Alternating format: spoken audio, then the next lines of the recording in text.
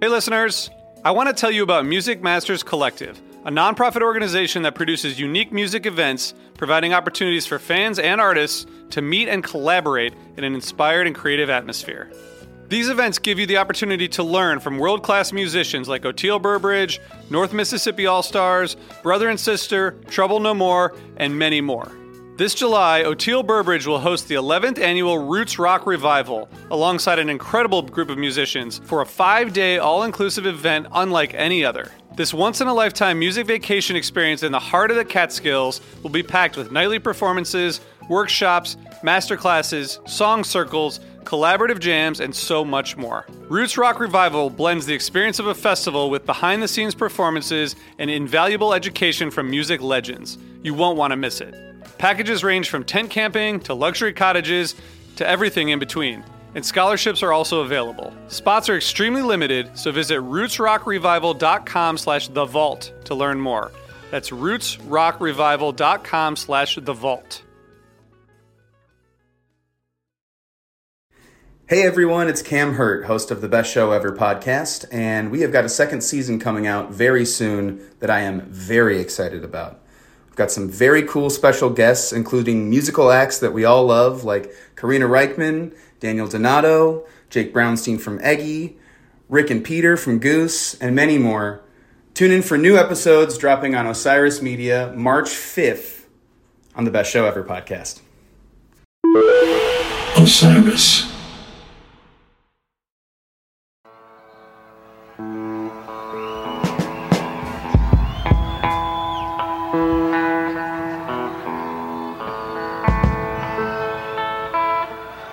So, Steve, you have some big news since the last time we recorded, just 2 weeks ago. You've been on the disabled list. Yeah, man, I got COVID. Yeah, bummer. It was confirmed, I think, like a few days after we recorded.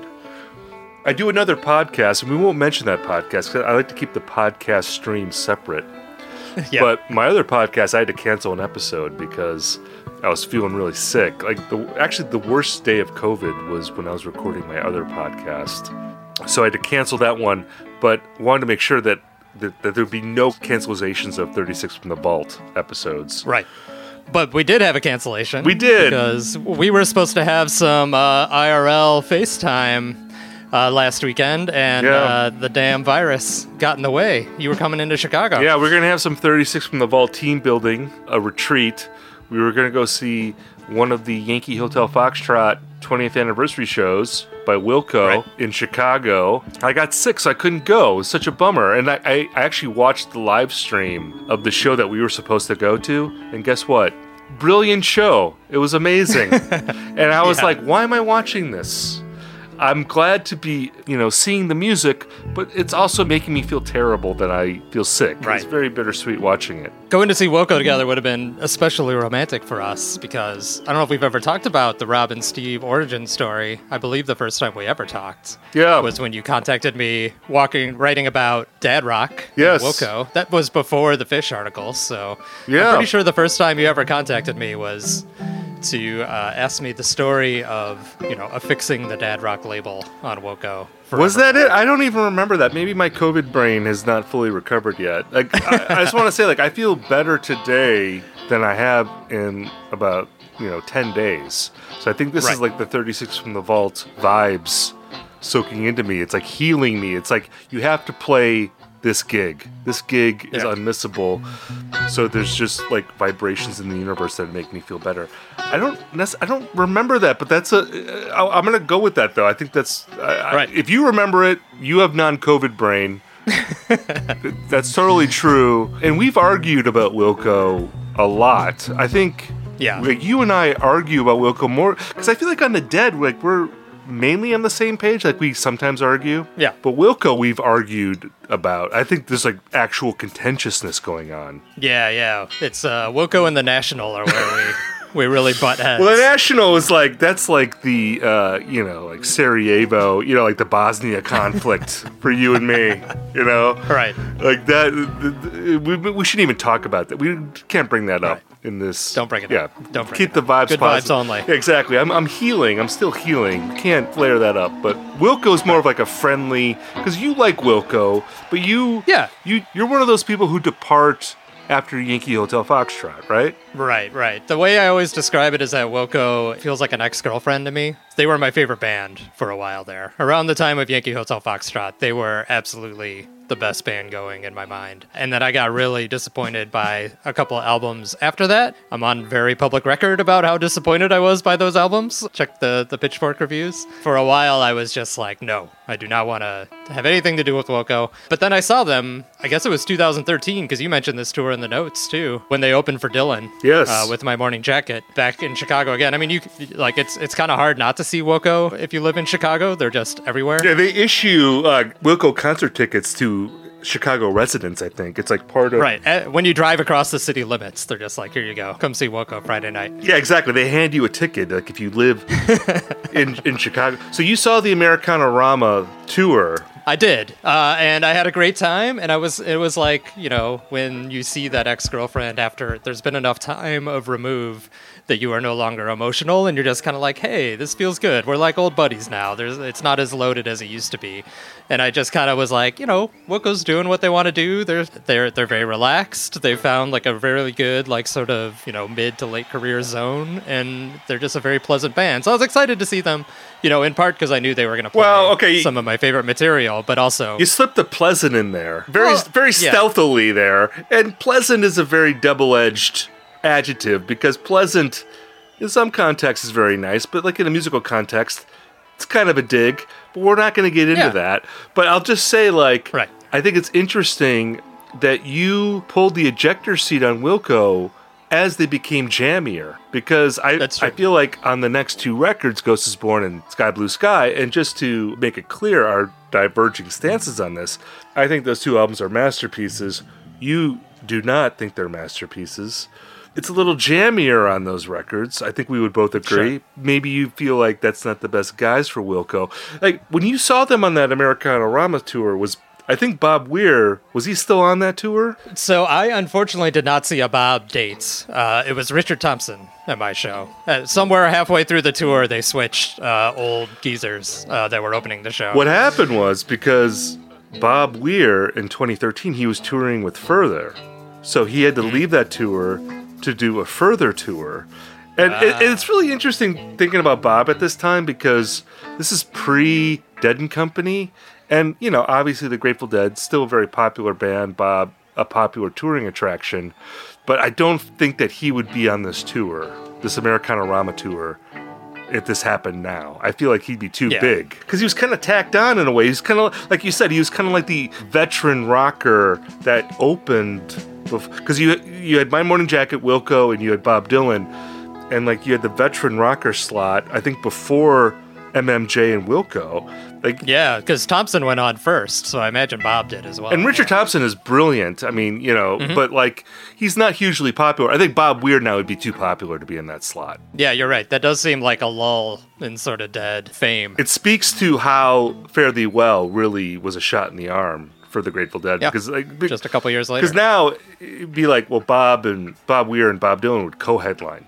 Feel like that would be for sure. But the dates that Bob Weir was on, he would join Wilco, I think every show, and they did this thing. I don't know if you've heard this. We might have to share this on our Twitter feed, but like they would always do, I think it was like every show, they did Dark Star into California Stars into Dark Star. I don't think I ever have heard that, actually. And it's like really cool. And the thing about California Stars is that they play it like Wharf Rat. So it's like a little slower and blurrier and dreamier. Huh. And it's like a really cool thing. I know like there's other dates like where they would do Birdsong into Tomorrow Never Knows with Wilco and Bob Weir.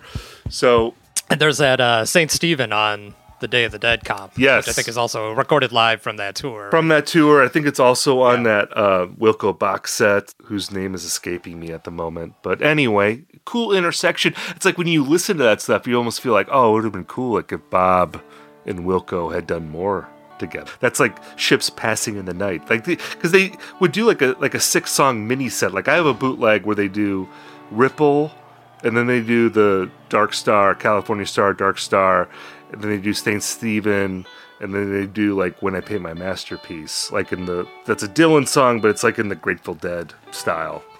Hey, I got to seek some of these out, actually. I think I would like that side of Wilco. Good stuff. Yeah. But, like, the thing I want to ask you, Rob, because I'm coming out of COVID now at this point. I'm emerging. I'm, like, ready to come out into the summer season. There's, like, concerts up ahead that I'm excited to see. I missed this Wilco show, which made me sad. Big Thief played in Minneapolis a few days after that. I missed that show, which I was very sad to miss. So I missed 2 shows I was looking forward to. And Big Thief, I was kind of okay, but I was like, I'm not going to risk it. Right. They'll be back. I'm toxic. Exactly. Big Thief to Minneapolis is what Wilco is to Chicago. But now I'm thinking about you, because I'm actually going to a show with you later this summer. Do we want to mention that band, or is that going to be We're seeing another prominent jam band together later this summer in August at Alpine Valley. Sure. A band who shall not be named, another prominent jam band, a very prominent jam band. Right. Do you feel like, because I just want to say, like, I don't want to downplay COVID, but, like, it wasn't that bad for me. It was more, It's more of like a lingering thing. It was like I felt tired for a long time, but I wasn't laid out. I could still do things. My life was never in danger or anything like that. I just wonder for you, should we strategically plan for you to get COVID at some point? At a time where it's convenient for you, so you don't miss anything like I did. Yeah. Like, I kind of feel like I wish I had gotten COVID in February where I had nothing going on. Right. And if I had missed 2 weeks, it's like, well, it's winter in Minneapolis anyway. I'm not missing anything. Yeah, it's like, should I go to like a chickenpox party for COVID and get it out of the way? Exactly. I mean, I feel like if we had gone to that Wilco show, I probably would have got it, just based on all the people coming back from Madison Square Garden having it. So maybe I missed my chance there, but you're right. To see the unnamed prominent jam band at Madison Square Garden who played there in April. Madison Square Garden. Yes. They do seem to be good at super spreading these days, but, most of the people I've talked to said it was worth it. So everybody's got to make a personal choice, I guess, now. Maybe you want to go to, like, the most, like, mega bar in Chicago. I don't know if there's mega bars in Chicago. Like, probably, yeah. Does Kid Rock have a bar in Chicago? Just go to the most, like, conservative chicken wing place in your area and just breathe in the air at a time like where you feel like I'm not going to miss anything if I get sick right now. I went to the Moulin Rouge musical the other day. Does that count? That's probably not very mega. No. That's like you're running in the opposite direction. You need to go to, like, the Devil Without a Cause musical. Is there a Kid Rock musical or I don't know. A jukebox musical. There will be someday, I'm sure. Yeah. That's what you need to do. And I'm just advising that as someone who loves you, Rob, I just don't want you to miss anything. Right. I know. I think you should do that.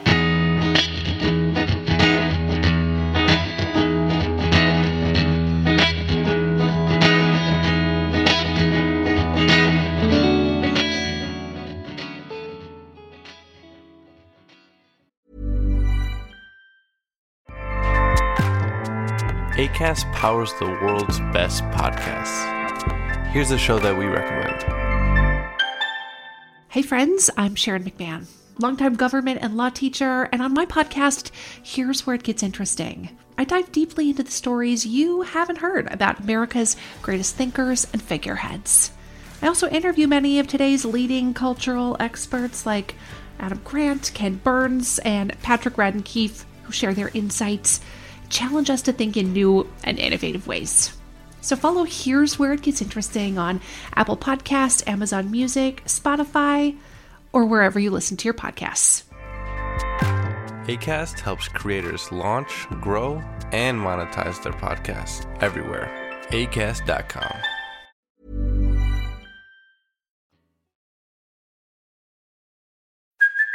Hey, it's Kaylee Cuoco for Priceline. Ready to go to your happy place for a happy price? Well, why didn't you say so? Just download the Priceline app right now and save up to 60% on hotels. So whether it's Cousin Kevin's Kazoo Concert in Kansas City, go Kevin, or Becky's Bachelorette Bash in Bermuda, you never have to miss a trip ever again. So download the Priceline app today. Your savings are waiting. Go to your happy place for a happy price. Go to your happy price, Priceline.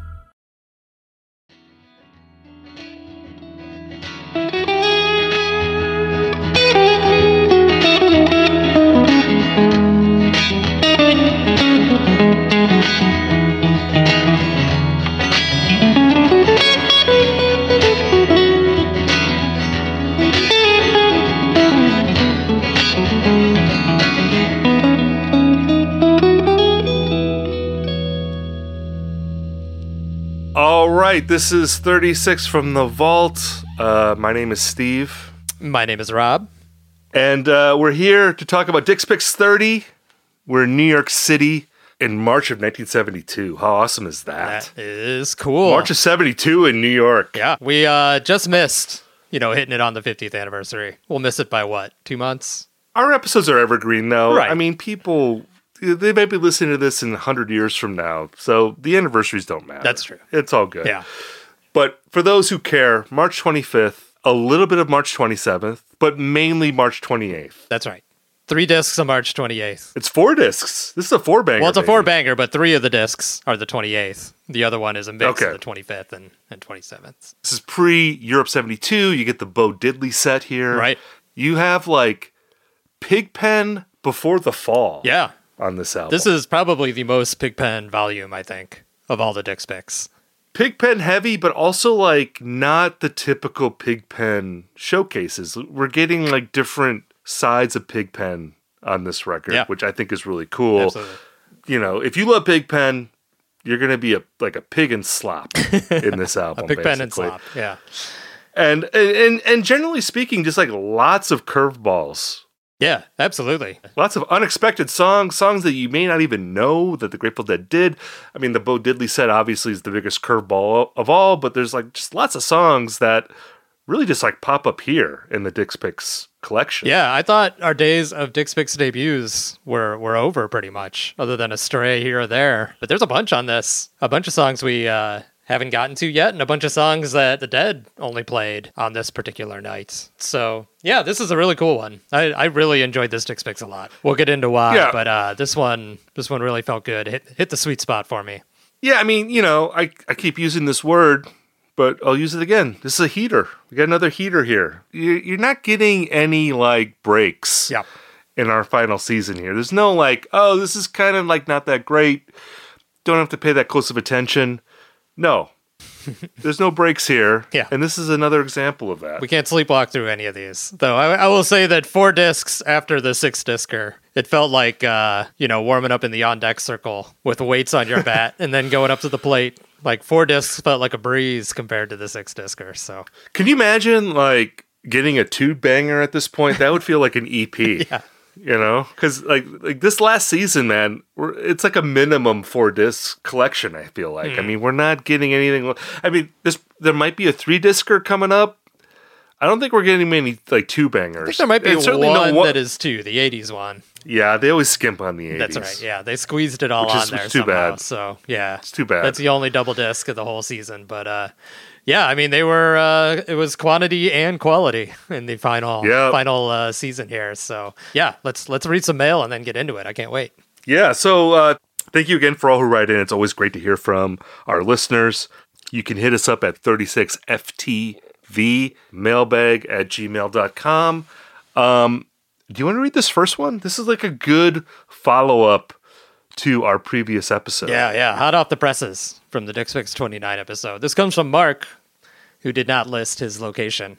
Usually a disqualifying omission. It is. But he pointed out something I think very interesting. But please tell us where you are. It's good for us to know. Yeah. We have our researchers. They like to know we're demographically in the country, we're the strongest. I've got a big world map that I put pins in. Yeah.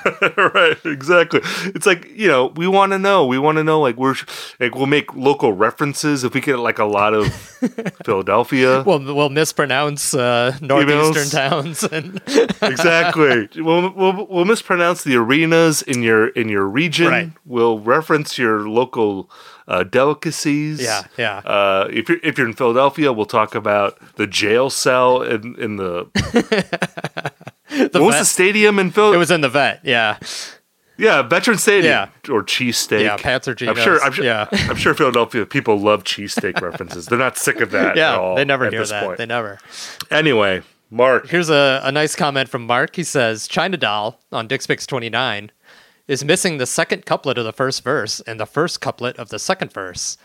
Specifically, tell me what you done it for. No, I won't tell you a thing. Yesterday I begged you before I hit the ground. So that's about 48 seconds of the actual performance from roughly 57 seconds into 145. So you can go on the archive and hear the pure soundboard, and that part is still there. So it clearly wasn't a mistake in the tape. Because that's a soundboard source from Dick, it looks like. Mark continues, I was hoping you might note that in this week's podcast. Oh, well. All right, we let down Mark. Oh. We weren't the China Doll experts he had hoped. Exactly. That was probably one of many disappointing moments in that episode for our listeners. I mean, we flew through it. We somehow, we could not believe how fast we handled the 6-discer, so...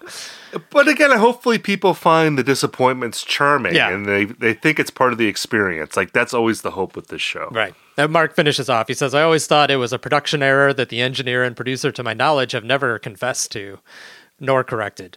And it should be corrected because the last 20 minutes of the May 19th Fox Theater concert is one of the great Grateful Dead performances. I think we agreed, and we both really liked that China Doll, too. So I think we were so entranced by the beautiful solo that Jerry plays in that China Doll that we neglected to note the missing 48 seconds on the tape. Very Nixon of them.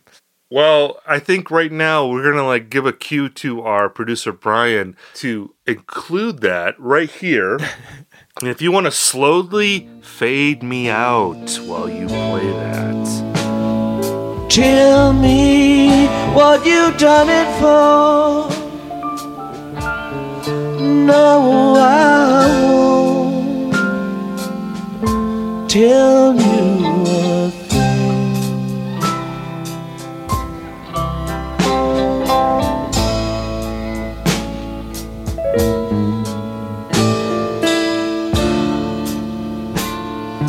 Yesterday I owned you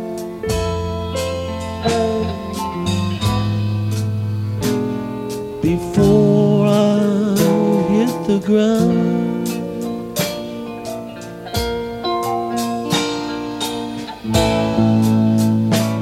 And now you'll fade me back in because I'm assuming we just played that and it was amazing. So we've now played this for our listeners. We can hear the missing audio. Right. I'm going to assume that's on Live Archive and we can just pull it very easily. We restored it, yeah. If not, just keep me doing the natural fade in and out. I think that'd be very good comedy. Yeah. For our listeners. Or maybe Brian could just hum the part that we were missing, yeah. Yeah, that's true. Yeah, Brian, you're on that. But no, thank you, Mark, for writing in. Thank you for pointing that out. That's a cool thing to note. Yeah. That wasn't on DixPix 29, but we can hear that music and enjoy it. And again, we're also lucky that we have Live Archive that we can draw on, and that's really great. Let's go to our second letter, and this is from Sam in Baltimore. Thank you, Sam, for writing in and telling us where you are, Baltimore. The Wire. The Orioles. Right. What else you got? Seafood, nice, right? Nice aquarium. Is there seafood crabs. in Baltimore? Yeah, Maryland crabs. Crabs. Crab cakes. Yeah, crabs. Yeah. Hey, I'm on the docks. I got the crab. I don't know. I'm sorry. Okay. The most random plot line following you guys through 29 podcasts so far is following the songs that have not appeared often or at all in DixPix so far. After some light research, the only I Need a Miracle so far was from Volume 9, not exactly peak high energy Dead.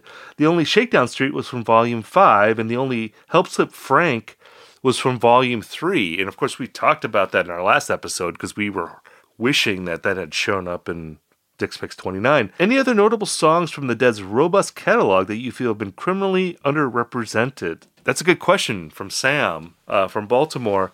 I feel like I've been complaining like throughout this whole show, although not recently, but about Feel Like a Stranger. Yeah. That finally showed up in Dick's Picks 27, the 92 show. But that's going to be the only... That's the only bite of it? We don't get one at that 80s show? I don't think so. No, I think that's it. Because again, I think that speaks to how the Dick's Picks series was in such close proximity to the Brent era. It just seems like the initial curation was like, we're not going to represent this era that maybe Deadheads of the time would be more familiar with. That was more recent memory, right? So it ends up being underrepresented for that reason. I have another song here.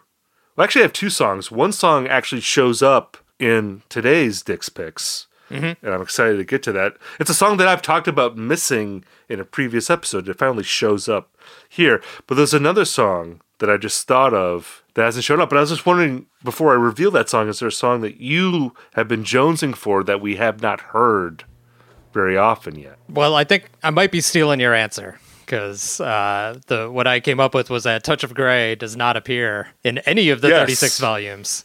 It goes 0 for 36. That was my answer. Yeah. That was my answer too, Touch of Grey. Which is like, it's crazy. I mean, they played Touch of Grey over 200 times. It's even though Touch of Grey didn't show up till the 80s, they played it a lot.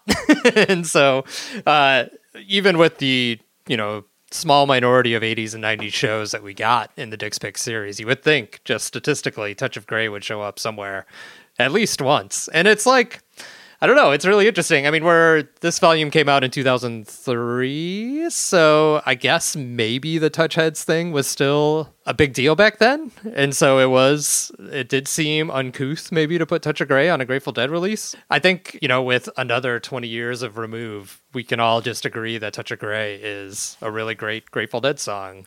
And that it's something that I like to hear on a tape and I like to hear live. And I would love to hear, at least a couple versions somewhere in this series. But yeah, they really stuck it to the old Touch Heads and didn't include it once. Well, and the thing about Touch of Grey is that they played it a bunch before it was recorded and released on In the Dark. Right. I mean, I think they started playing it like 82 in the early 80s.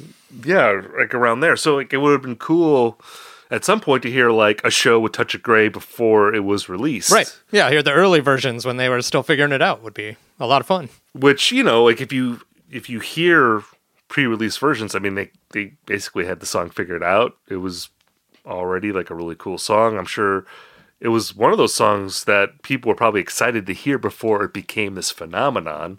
And then maybe it just became annoying because it was associated with like interlopers coming in and all that stuff. But yeah, that's like the most, I think, egregious exclusion because it is, in terms of chart performance, and I don't know what the streaming is on that song, but it's probably like the most like well-known Grateful Dead song.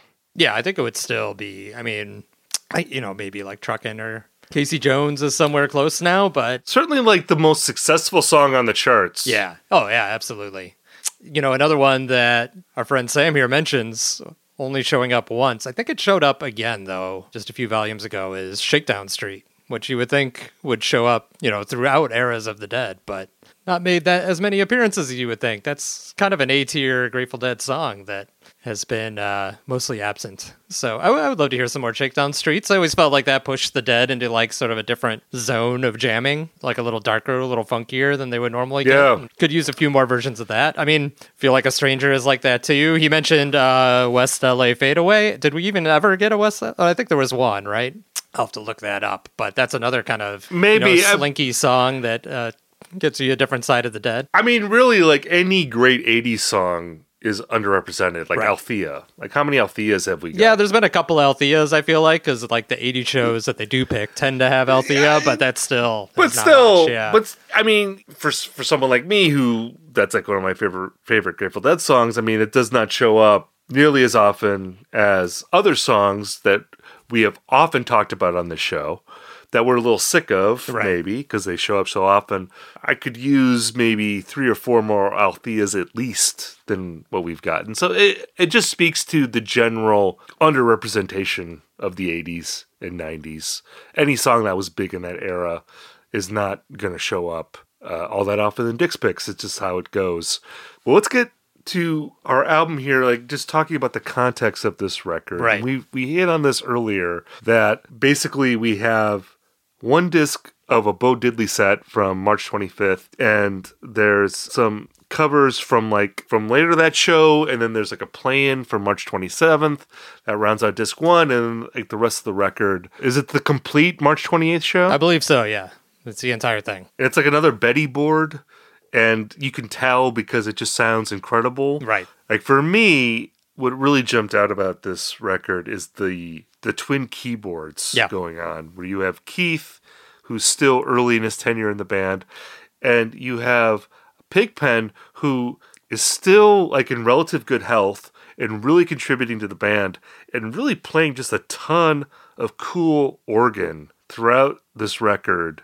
So you have the piano and organ going on, and really it's like you don't really have that element until like the Hornsby, like Vince era, and it's obviously that's like totally different, like where it's like that prominent, I feel like, and it's just such a magical combination. Yeah, I mean, it's even on like the Europe 72 tapes. Of course, Pigpen was on the Europe 72 tour. They really mixed down the organ a lot, so you can't hear it hardly at all on the official release of Europe 72. I think you can on some of the box set complete shows that they put out, but I've never heard Pigpen, as an instrumentalist as much as I've heard on this volume. So that's a really cool angle in how he works with Keith. I want to say something more about that. It's a Betty board because like it's actually part of that really cool story where more Betty boards were discovered in the early 2000s. These shows were considered to be lost, like in terms of the soundboards. There were audience tapes circulated, but they were terrible. Like you can read like the old Tapers Compendium books about that would review what sources are out there for every Dead tape.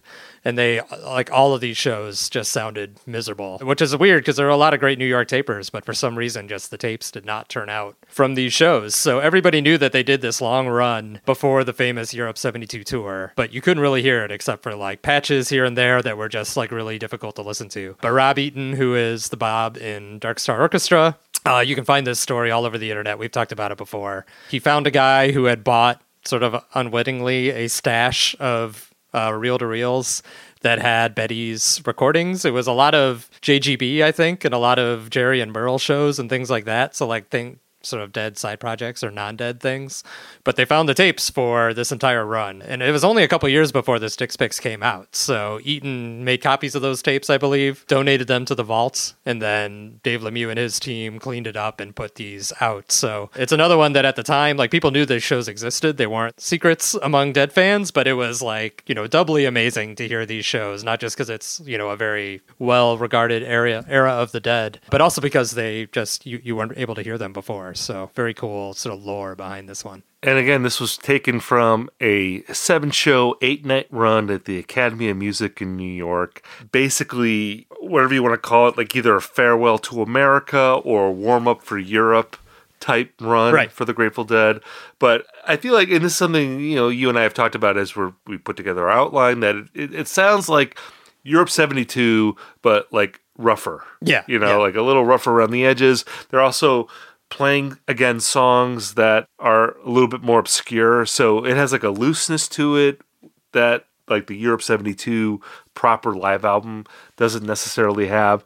It's a really interesting period for the Grateful Dead because, again, you have Keith coming into the band, Donna at these shows. Like, was this like the debut of Donna? She sang once. New Year's Eve, 1971. She sings on One More Saturday Night. She sang a little bit on the recording of Ace, which is right before these shows. This is really like Donna's induction into the band during this run. And you can hear it on the recording, like Phil is like introducing Keith and Donna like they are new members, like it's a novelty basically to have them on stage. And it's interesting too having Bo Diddley play with them on that first disc, and we'll get more into the actual set when we talk about the record. But I do think that having someone like Bo Diddley, who by the way, I think is like maybe the most underrated of like the great like 50s rockers. Yeah. You know, like when we talk about like Elvis, Buddy Holly, Jerry Lee Lewis, obviously Chuck Berry, big in Grateful Dead lore.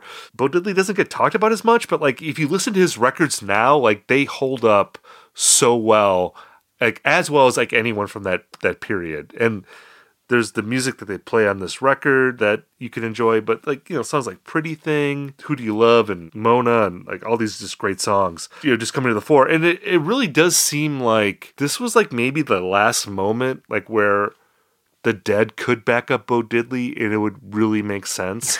I mean, I think they could have done it in 73 and 74 and it would have been good. But like the Pigpen era, it just seems like, you know, they still had remnants of that garage rock feel that they had in the 60s. Like that was still an element of their sound in 72. And even by 73, things had gotten like a little jazzier, a little more spacey, where like maybe it wouldn't have been as good of a fit at that point. So like in a way, I feel like the Bo Diddley set, it's almost like a farewell in a sense to a version of the Dead that was about to become extinct. Yeah. I like that you introduced it as like it's, you know, people think of it as a warm up for Europe, but also as a goodbye to America. Because yeah, it does feel like the end of an era for the Dead in some ways. You know, even beyond the Bo Diddley appearance, that sit-in where Bo Diddley opens for the Dead is at one of the 7 nights of this run that happened to be a semi-private show for the Hells Angels. So even that is kind of like a throwback to the early days of the Dead. Like it's a little bit more like the chaos and weirdness and just like the mixing pot of, you know, 60s San Francisco, but carrying over into 1972. Yeah, it's amazing to me that like the Dead was still tight with the Angels like 2.5 years or so after Altamont. Yeah. You know, like they were still doing like private gigs for the Hells Angels. I don't know enough about their relationship to know like how long it extended beyond that. I mean, just knowing how non-confrontational the Grateful Dead were, it probably didn't change all that much even after that. Right. Yeah. I mean, I think my half memories of the Grateful Dead documentary that was on Amazon a few years ago was that the Angels were kind of always like, I don't know if they were welcome backstage, but they certainly like were able to get backstage, and Jerry wasn't going to kick them out, and so nobody else did. So, but this is like, we talk a lot about context of shows. This one sounds like, I mean, it's full of context. Like this is a Hells Angels private party. So, you know, from accounts of the show, the Angels were working, they were like taking the tickets and working as ushers, and like, just imagine this like theater full of biker dudes. You know, and Bo Diddley is like the perfect guy to be playing, I feel like, for that. It's just like a bunch of like greaser guys in the early 70s, like whooping it up. And like it just sounds like a madhouse. So there's some good, you know, a shout out to the Deadcast, which is working its way through Europe 72 right now. The first episode of this season talks a little bit about these shows and had some like firsthand accounts of what it was. Like Phil, if you listen to the full Bo Diddley set on the archive, he's got this great quote where he says, "As you almost realize, it's party time everywhere in this building." So it sounds like people were just swinging from the chandeliers at this thing. And everything, you know, and the Dead after that, as you said, they get a lot more sedate. They get a lot more professional. They get a lot more sort of their own thing. But this is like the last time they kind of sound like the house band that they were when they started out. They were the house band for the acid tests. They were the house band for these weird San Francisco gatherings of people, of hippies and bikers and everybody that was in that mix. So that's kind of the fun thing about this show is it's like a throwback to that for like one of the last times. Yeah, there's a great bit, I think we'll delve into it like when we talk about the show, but like where people keep yelling for alligator. Yeah. And I think that's probably just Hells Angels dudes probably like, you know, shooting speed, and they just like want like old Grateful Dead shit at some point.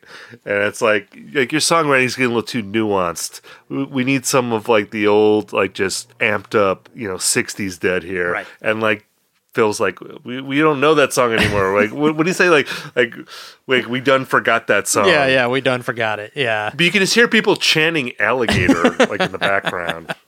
I love the mental picture of like Hells Angels dudes screaming for these old Grateful Dead songs. But like, it doesn't feel threatening. It's not like an Altamont type environment. There was enough of a vibe with the Angels and the Dead where they could keep it on somewhat of an even keel. Yeah, they were on their best behavior. Yeah, I mean, the theater was still standing enough that they could play 3 more shows in this run. So I guess they were on, pretty good behavior. But yeah, so it's a super unique Dead show, and I'm glad it found its way into the Dick's Picks. Anything else you want to say about Bo Diddley? I mean, it's like... Well, I mean, it is interesting. Like, I mean, the Dead were certainly, I think, in a Bo Diddley frame of mind, like around this time. I mean, we often, we talk about the Dead and Chuck Berry. Obviously, they cover Chuck Berry a lot. It is interesting to me that, like, the song that sounds the most like Bo Diddley that the Dead played very often is actually not by Bo Diddley. Of course, that song is Not Fade Away, which is a Buddy Holly song, where Buddy Holly like co-opted the very famous sort of shuffle, the Bo Diddley shuffle that like he utilized like throughout his songs. It's also funny that like Buddy Holly covered the song Bo Diddley, right? Which it's like, is it like, how do you cover the song Bo Diddley where it's Bo Diddley talking about being Bo Diddley? Right. It seems like that's hard to do. Although I guess the Dead do that in this set, like where they're covering like the self-referential Bo Diddley songs. But I know like on the Europe 72 tour, they did play Who Do You Love? A few times, yeah. I think they played a few times. And they've busted out like Mona like from time to time. I mean, these were songs that like the Dead played again in their garage rock period. Like they played them like in the mid 60s. And then I'm guessing because of this set, they were inspired to like revive some of these songs on the Europe 72 tour, because they didn't really play those songs afterward.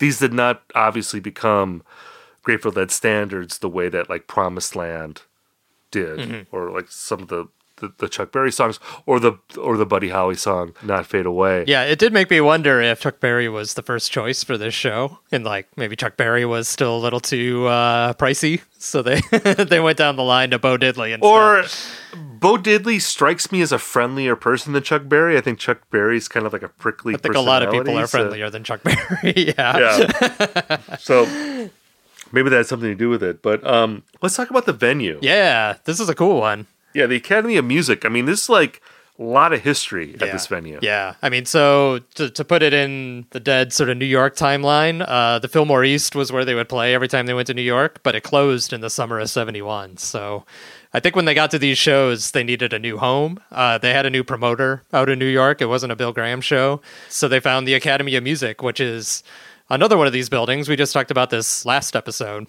One of these movie palaces built in the 1920s that kind of got run down and eventually, got run down enough that they could throw rock shows there. So it was sort of by, I think, Union Square, sort of by the NYU campus. I think a lot of people probably know it better as the Palladium, which is the name it took later in the 70s. And there were like a bunch of famous things happen at the Palladium. Though I guess at the Academy of Music, should be said, the band's Rock of Ages was recorded there. Lou Reed's Rock and Roll Animal was recorded there. So 2 like hugely classic 70s live albums. Exactly, yeah. Yeah, but then as the Palladium, they started booking more sort of late 70s new wave bands and things like that. The cover photo of London Calling, Paul Simonon, smashing his bass, it was taken at the Palladium. When I looked it up in the 80s, it was more of like a dance club, and the Club MTV show was shot at the Palladium. So if you had a crush on Downtown Julie Brown as a kid, you were seeing teenagers at the Palladium. Just a litany of classic rock shows. The first Stones tour, the Lamb Lies Down on Broadway tour from Genesis, New Year's Eve shows, Patti Smith, John Cale, and Television one year. Not bad. Blue Oyster Cult, Iggy Pop, and Kiss one year. Yeah, Springsteen played there, of course. Zappa had famous shows there. And then the Palladium was closed in 1997. All this rock history happened there. And the very last show of all things was Fugazi, which is not the band I would think would play the triumphant last show of like a classic rock venue. But that's a good way to go out still. And they took it down. It's like now like NYU, like it's a dormitory.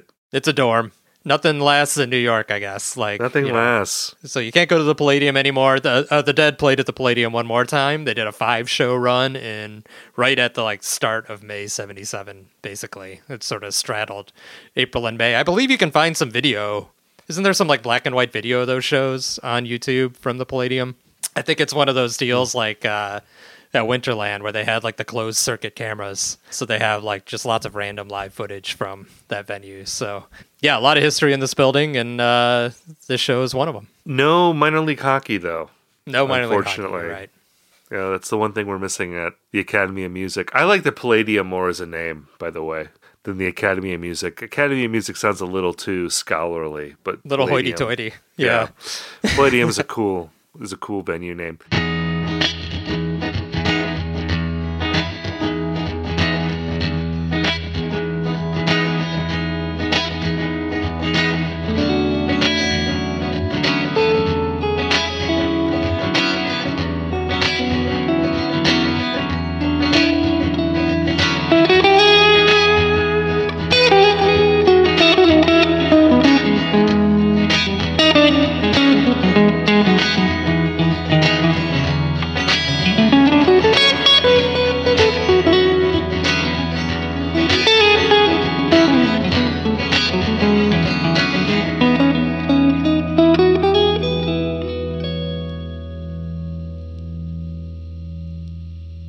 Let's set the scene here. What was going on in late March of 72 when the Dead played these shows? So the number one song in America, late March 1972, America, Horse with No Name. Yeah.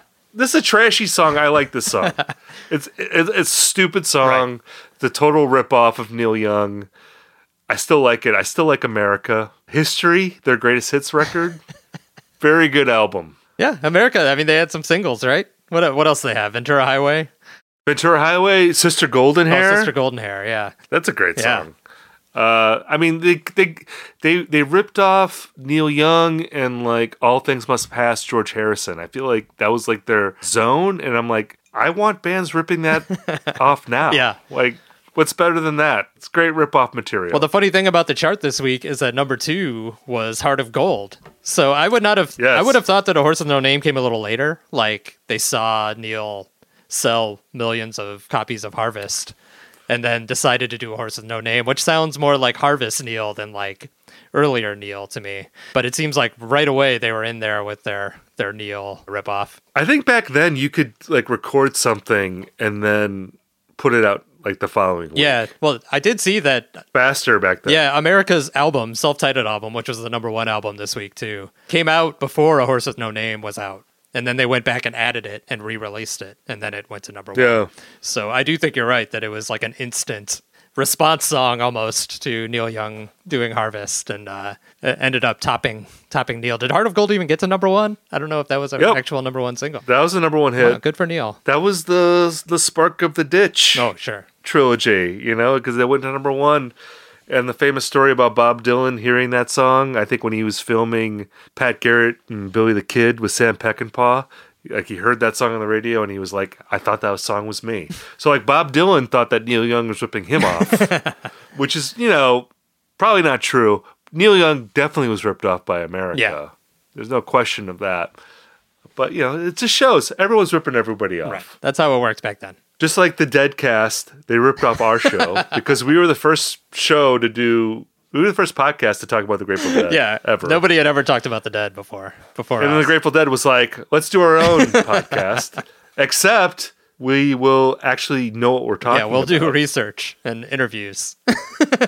That'll be the twist, and we'll see what happens. Some other like amazing albums from this time though, like Nielsen Schmielsen, the Harry Nielsen record. Yeah.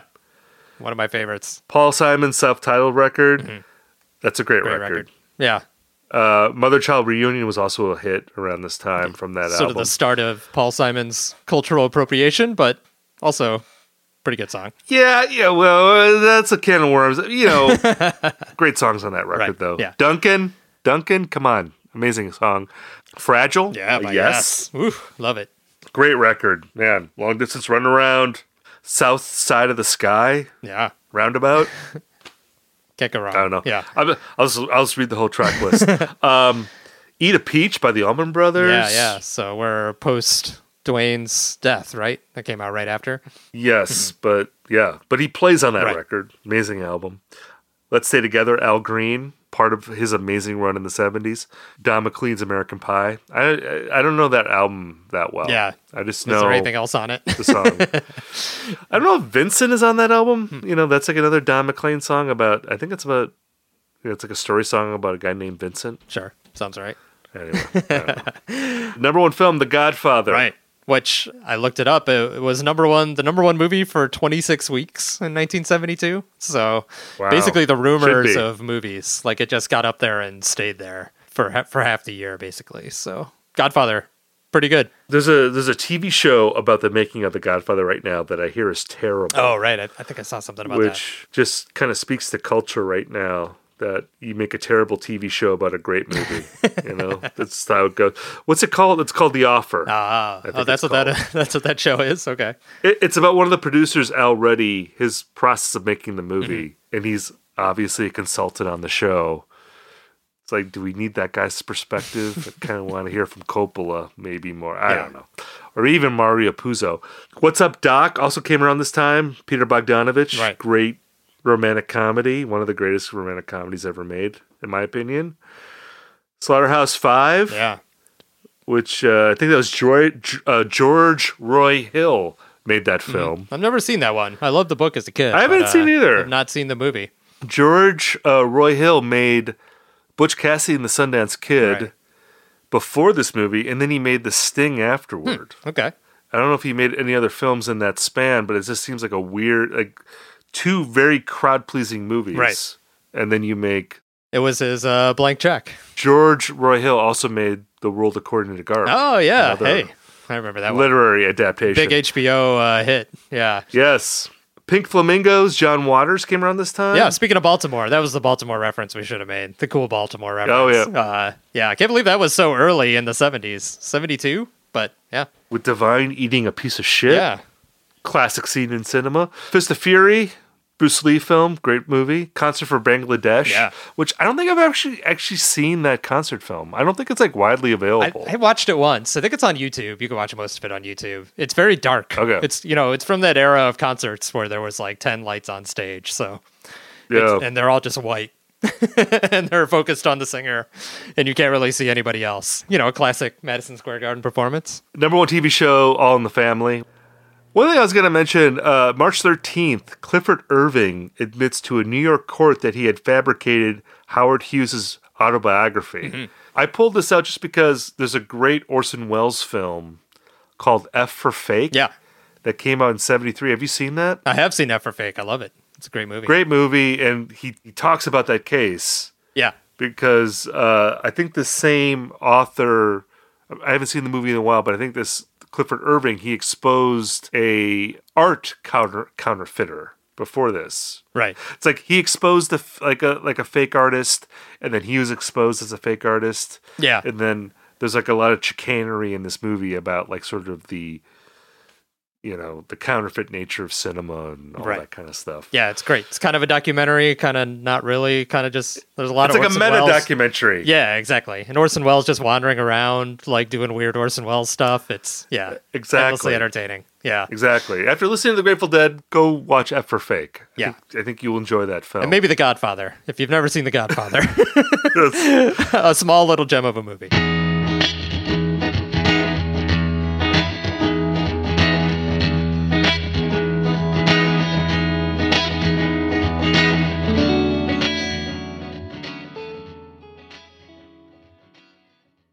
What is a city without its music? The legacy of the New York Philharmonic is incredible. Nearly 2 centuries of history. That's a lot of music and a lot of stories. I was sitting on stage for the very first time thinking, I can't quite believe this is happening.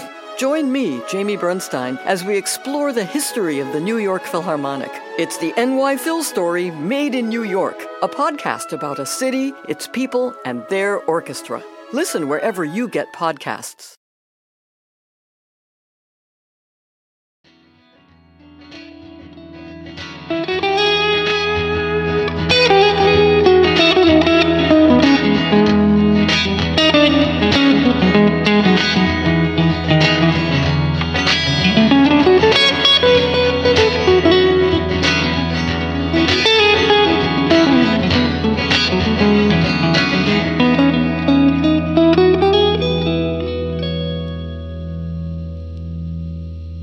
All right, we are ready to talk about Dick's Picks 30 here, Academy of Music, New York, March 25th, and a little bit of March 27th, and mainly March 28th, 1972.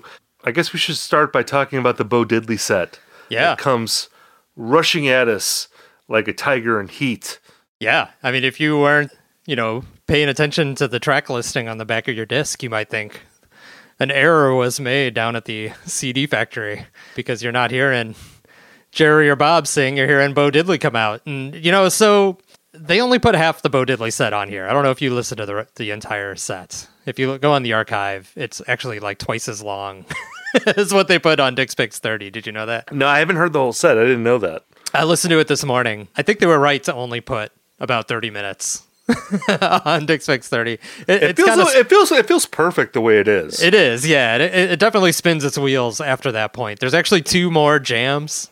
So there's one song just called Jam on Dick's Picks 30. There are 2 additional jams. So they pretty much ran through the 6 songs that they knew how to play together, and then we're just play the Bo Diddley beat and we'll improvise over it. So, but this is, it's just a real hot little set. Bo Diddley comes out and he plays the hits, man. Bo Diddley isn't messing around. He hits the stage and he plays Hey Bo Diddley into I'm a Man.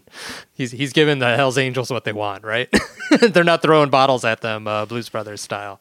Yeah, and it's interesting to think about Bo Diddley at this point because this was the early 70s, and there was this nostalgia wave that was happening with 50s rock stars, and yeah. I think it really crystallized with American Graffiti when that movie really hit, and that was in 73. Mm-hmm. But you had people like Bo Diddley, Little Richard, Chuck Berry.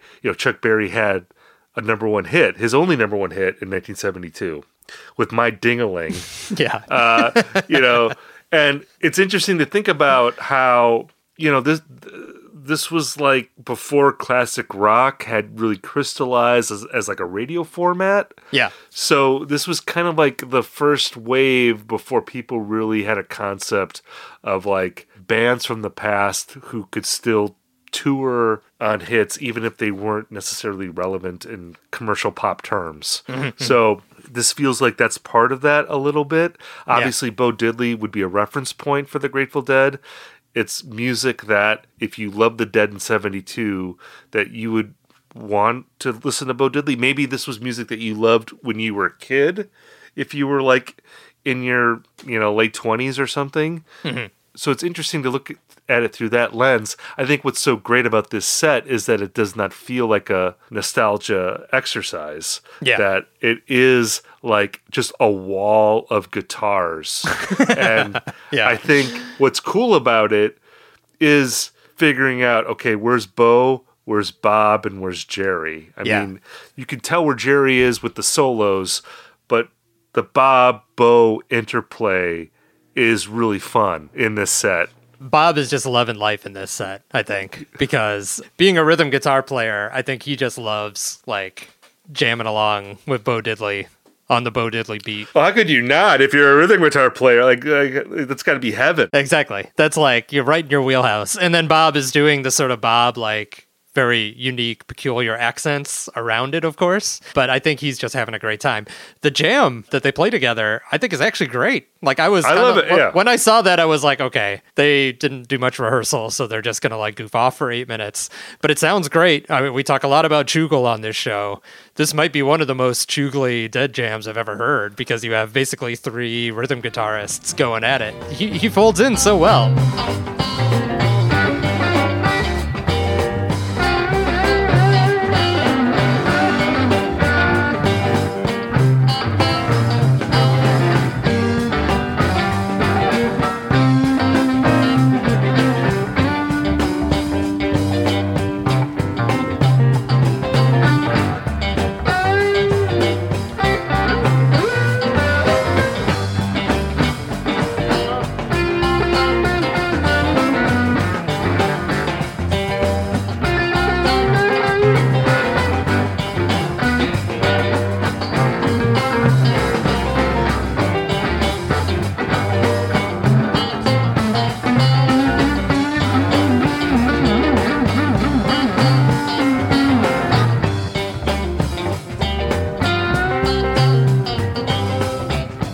So, do you think, did Bo Diddley have a band? Or did he just was this a thing back then where you would just show up and play with whoever was there in the city?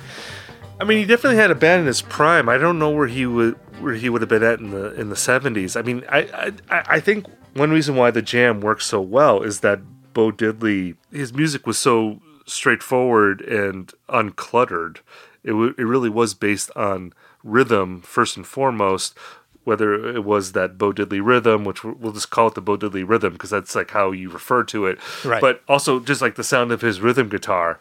And it really is something that you can just ride for a really long time and it sounds good. Mm-hmm. And, we've talked about drawing connections between the Grateful Dead and the Velvet Underground in previous episodes. And at times I was thinking about, like Lou Reed as a rhythm guitar player and like what he, I'm sure, took from Bo Diddley, as a rhythm guitarist. Just the idea that you can ride a groove, whether it's in What Goes On or it's in Hey Bo Diddley, you can ride that groove for a long time and it just sounds good and you can do a lot of things over it. And you could play it for a long time. And for whatever reason, no matter how simple it is, it doesn't get boring. Yeah. Because of just the personality that you bring to it. As if you're a really good rhythm guitarist, you can infuse something extra into it that makes it exciting. And I feel like that's present in the Jam, because they don't really do anything fancy in that Jam. It is like a Bo Diddley milieu in that Jam, but it's just like, it just works so well. Yeah. It just sounds good. And it's funny because so the Dead are not the band you call if you want a backing band, right? I mean, they're a very idiosyncratic band. Unless you're Bob Dylan or Bo Diddley. Exactly. The only other person, and of course it's a very Dylan move to say, these are the guys I want to call up. Not some crack session musicians. I want to tour with the Dead and have them play my music. I looked it up too. The only other person I could find that played with the Dead as a backing band for an entire set was Joan Baez, who did a couple random one-off shows with the Dead. I think she tried to record an album with them too in late 1981. They played a nuclear disarmament benefit together because, and I think more than the musical reasons, Mickey Hart and Joan Baez were an item at the time. So that's a biopic I want to see. I want to see the Joan Mickey years.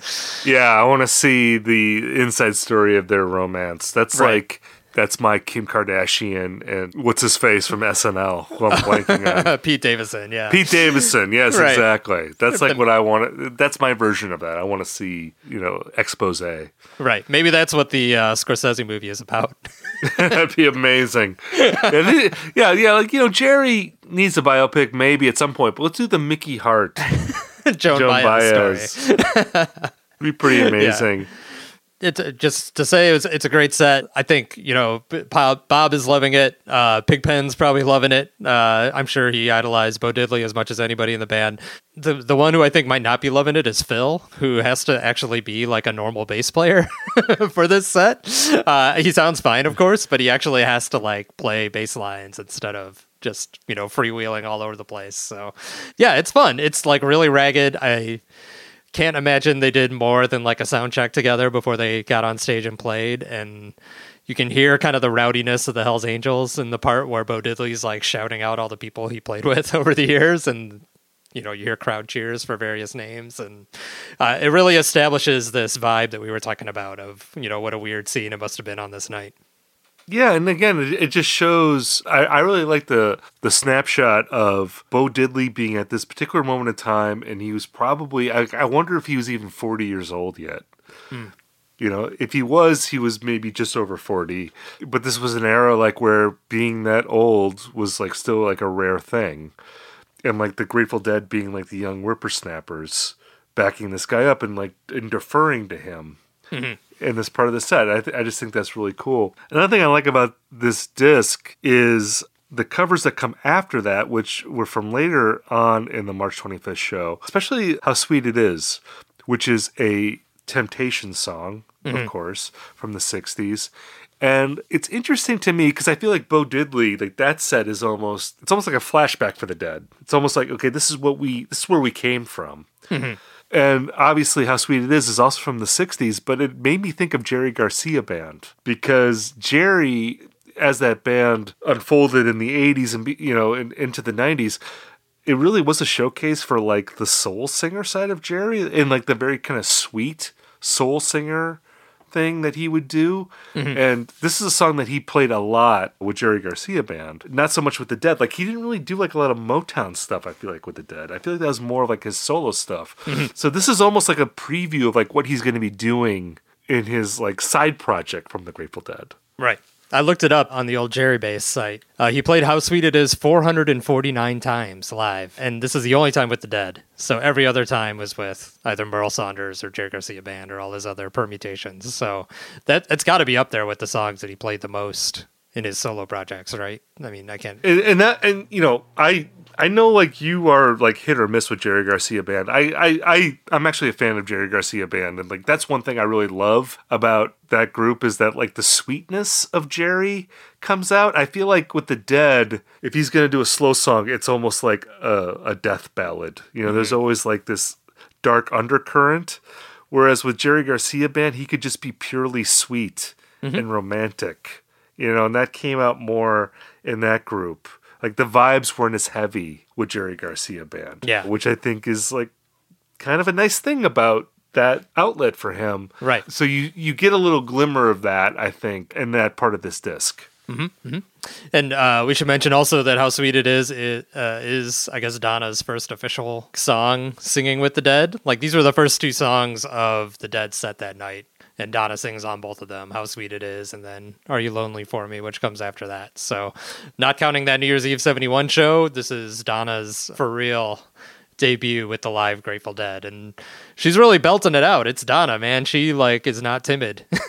She comes out and she is, you know, the Muscle Shoals backup singer. She said on the Deadcast she had never actually performed on stage before that New Year's Eve 71 show. So the second time she'd ever been on stage before a live audience. She had done studio recordings, but not live performance. She is playing to a room full of Hell's Angels in New York City. So pretty cool. Well, and she really makes her presence felt, as she often did on Playing in the Band, which we get for the first time on this disc. It's from the March 27th show. And we're also going to get it in the March 28th show, which naturally sets up a point of comparison here. Right. Between the two Playing in the Bands. It's interesting because they're fairly similar. I mean, in terms of Playing in the Band, these are both like relatively short. I mean, they're about, like 13 minutes or so? Yeah, I think one's 11 and one's 13, I believe. The 27th one, I think, is a little bit shorter. And then the one on the 28th is 13 minutes. And actually, I went on Heady version to see if either one of these showed up. And they may show up, but like I noticed, I stopped looking because I had to keep scrolling and scrolling and scrolling and scrolling because there's obviously many beloved Playing in the Bands. The one that came up first before either one of these was from March 26th. Interesting.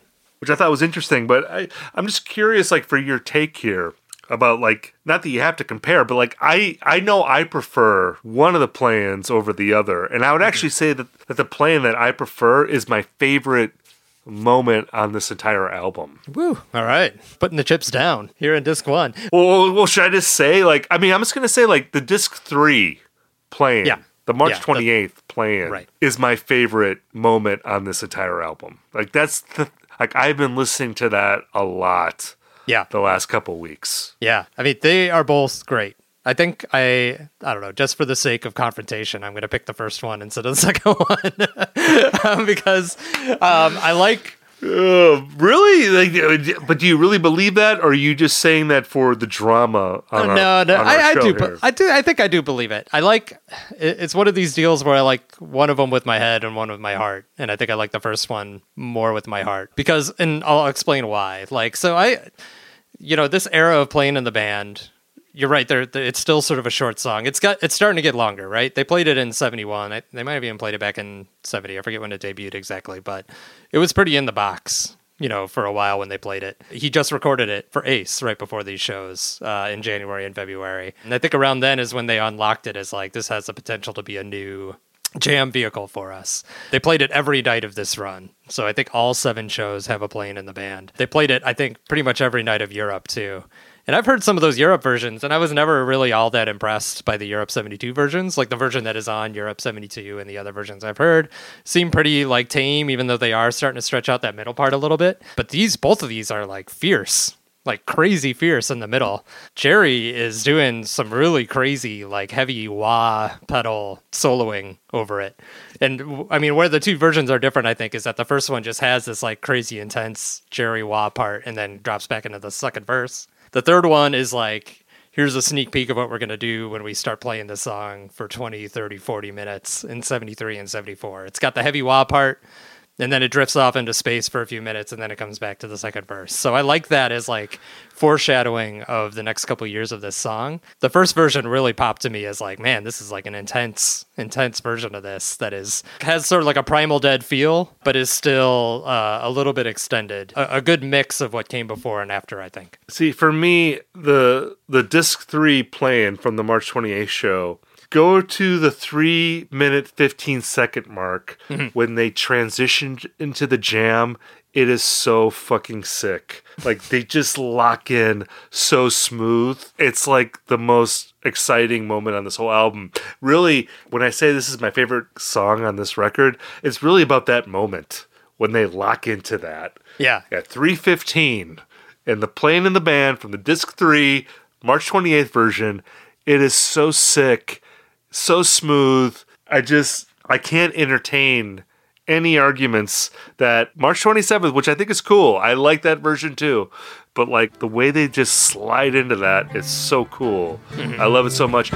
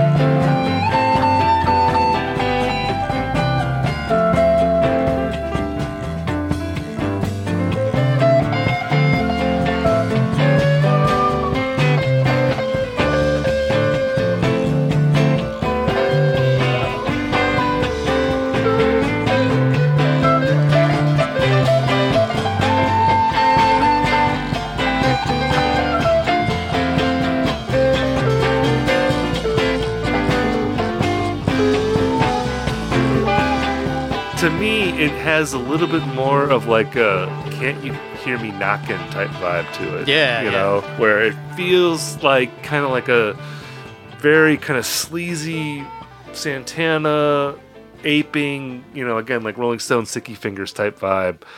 I love it so much.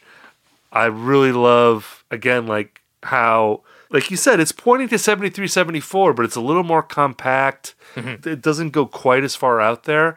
It just strikes a balance for me of like the Primal Dead and the more trippy Dead. And obviously, you know, like you said, they're playing the song all the time, and like each of the versions are like a little bit different. I just feel like they hit that transition into the jam so perfectly on the March 28th version. I just feel like there's a discernible difference on that take for me. Right. To your point about it sounding a little bit Latin, a little bit like the Can't You Hear Me Knockin' jam, this is one place where Pigpen's instrumental contributions are actually pretty significant, I think, because he's playing, it's actually called the Guiro, I had to look it up, but like the wood block with the ribbed wood block that you rub a drumstick on, and it makes that sort of like rattly noise. That sort of like percussion piece, which is something that Pigpen, I think, used a lot. You know, he used to use it in Dark Star. Like, that's what Pigpen did during Dark Star in, like, the late 60s, early 70s. It, like, really jumped out at me as adding, like, a unique flavor to this version of playing, which I liked a lot.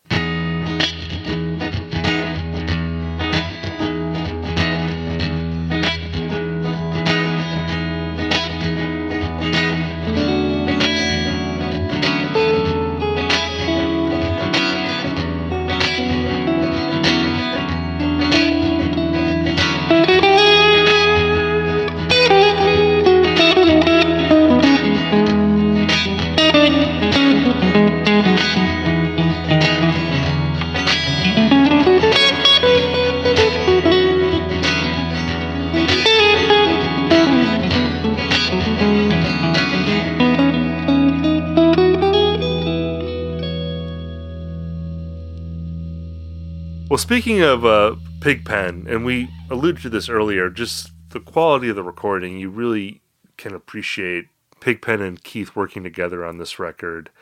And, as we are transitioning now into disc 2, it really does highlight songs that we have previously on this show maligned because we hear them all the time.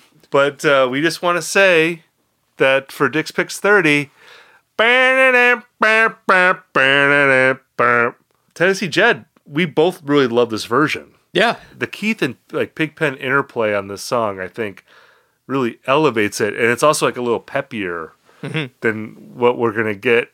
Even later on in the 70s, I feel like this song starts to drag a little bit. But 72 sounded pretty great. And we were both saying, we like this version of Tennessee Jed a lot. Yeah, and I think, I went back and listened to Europe 72, and the Jed on Europe 72 is really good, too. It's very similar to this, though it's mixed a little differently. So you don't get that really interesting Pigpen-Keith dynamic that you get here.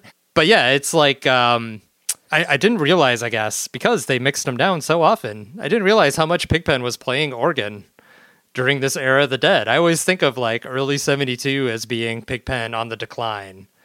They always talk about how in Europe is when he really seemed to start getting sickly over the course of that trip. And getting real skinny. The photos of him in Europe, he looks like a skeleton, with skin hanging on it. But this show, I think maybe because it's back home still and he hasn't done a lot of hard traveling, he sounds really present, and his organ parts are actually really interesting. And the combination of him doing organ over Keith on Jed doing sort of the barrelhouse Jed piano that you love so much from the Hornsby version that we heard a long time ago. It just works really great.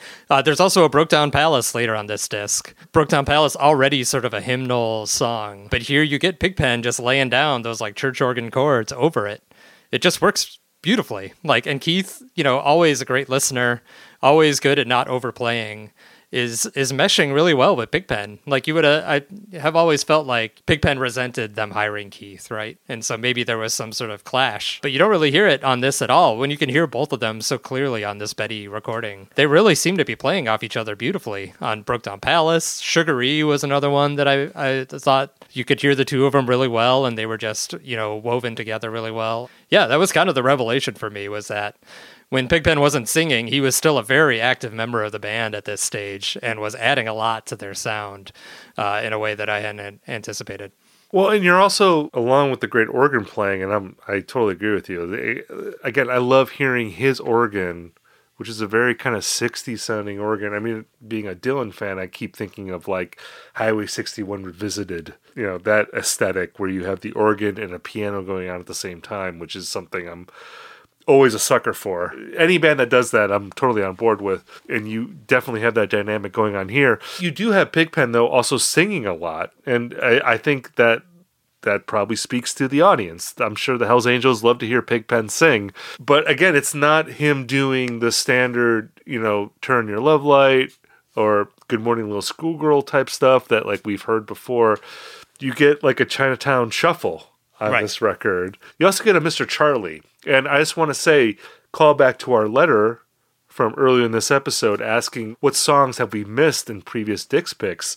Mr. Charlie is absolutely one of those Europe 72 era songs that I've always really enjoyed. And I've always really liked that as a Pigpen showcase. Mm-hmm. And we haven't got that until now. This is our Mr. Charlie debut. So I always thought that's such a cool, swaggering type blues rocker for Pigpen. And, I think with Pigpen, for me, sometimes I get a little tired of the really long Pigpen songs. Yeah. Which can feel a little tiresome sometimes, if the jam doesn't catch fire.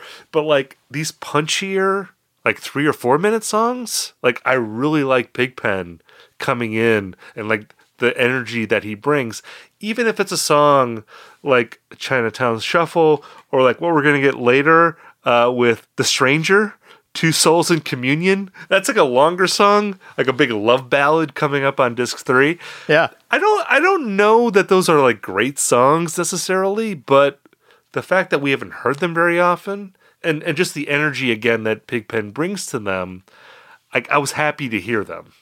If like The Stranger, and again, I have to include the parenthetical, Two Souls in Communion, if that were on every other Dick's Picks, I'd probably be like, okay, Yeah.